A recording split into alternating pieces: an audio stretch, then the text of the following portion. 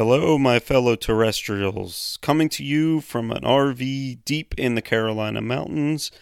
Welcome to the What If They're Wrong podcast, the podcast that wants you to question everything. Your reality is about to be shattered.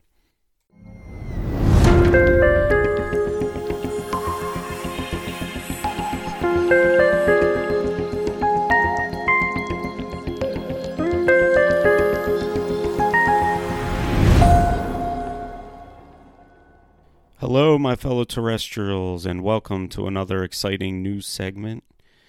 Make sure to go to www.whatifpod.com to keep up on the latest and greatest. Also, you can find What If They're Wrong on Instagram. Got an Instagram up there now. I'll post random stuff throughout the week and keep you updated on all the latest and greatest shows that are coming out. I've got a lot of great shows coming down the pipe, and you will not want to miss them. So we're going to talk about this news story today, and it has set the conspiracy community ablaze. A lot of talk about this, a lot of speculation, and I'll probably do some speculating on here as well. We're going to talk about Joe Biden and his speech at the Business Roundtable and how he talked about the New World Order. And conspiracy people have been talking about the New World Order for quite some time now. But here we go. The President of the United States, Joe Biden, talking about the New World Order. Plain as day. You can't misconstrue it. I'll play the clip right now. We're at an inflection point, I believe, in the world economy. Not just the world economy, in the world. It occurs every 3 or 4 generations. As one of the top military people said to me in a secure meeting the other day, 60 million people died between 1900 and 1946. And since then, we established a liberal world order, and that hadn't happened in a long while. A lot of people dying, but nowhere near the chaos. And now is a time when things are shifting. There's going to be a new world order out there, and we've got to lead it. We've got to unite the rest of the free world in doing it. So anyway. So there you have it. He's talking about the New World Order and how things are going to change and how life's going to be different. And there's also a lot of talk about this book from 1997 called The Fourth Turning.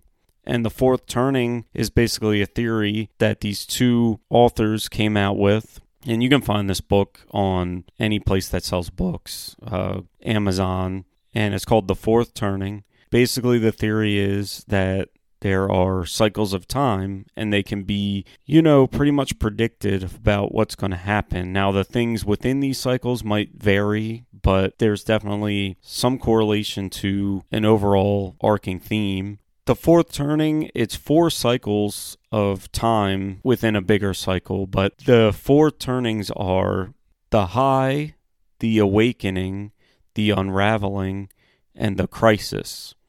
And they say this happens every generation, and I believe it's around 20 years or so that this happens. Right now, they're saying that we're heading into the end of this 4th turning. What are these 4 stages? First, you have the high, according to Strauss and Howe, who wrote the book, and this is straight from the wiki of the book. The first turning is the high, which occurs after a crisis. And during the high, institutions are strong and individualism is weak. Society is confident about where it wants to go collectively. According to the authors, the most recent turning in the United States was the post-World War II American high, beginning in 1946, ending with the assassination of John F. Kennedy. Then you have the turning 2, which is awakening. According to the theory, the second turning is an awakening. This is an era where institutions are attacked in the name of personal and spiritual autonomy. Just when society is reaching its high tide of public progress, people suddenly tire of social discipline and want to recapture a sense of self-awareness, spirituality, and personal authenticity. So there you have the turn part 2. Then turn 3, the unraveling. according to Strauss and Howe, the turning of the unraveling. The mood in this era, they say, is in many ways the opposite of high institutions are weak and distrusted, while individualism is strong and flourishing. The authors say highs come after crisis, when society wants to coalesce and build and avoid the death and destruction of the previous crisis.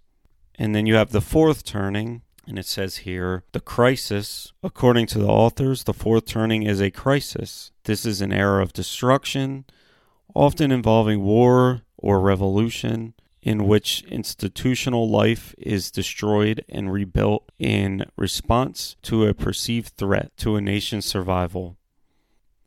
After the crisis, civic authority revives, cultural expression redirects towards community purpose, and people begin to locate themselves as members of a larger group. So what does this all indicate? It's basically a rising and falling of the society that you know, the life that you know. What we're dealing with now is the crisis, the final part, where things are going to get bad, times are going to change, and you hear Biden himself say that we're headed towards a new world order, a different way of doing things. Life as you knew it and know it is going to be different, and you're going to have to either adapt to it or, you're not going to make it. They set it up long ago. If you're an older conspiracy person, you'll know all about Agenda 21, now Agenda 30. People are saying that 2030 will be the culmination, the end of this turn. So everything's building up to this. I think it started in 2021. Well, probably 2020 with the virus, but 2021 is when it really started. 2030 is when it's supposed to come to an end, so to speak. And these governmental powers are out here trying to set this up, trying to make this new way of living, this new way of doing things.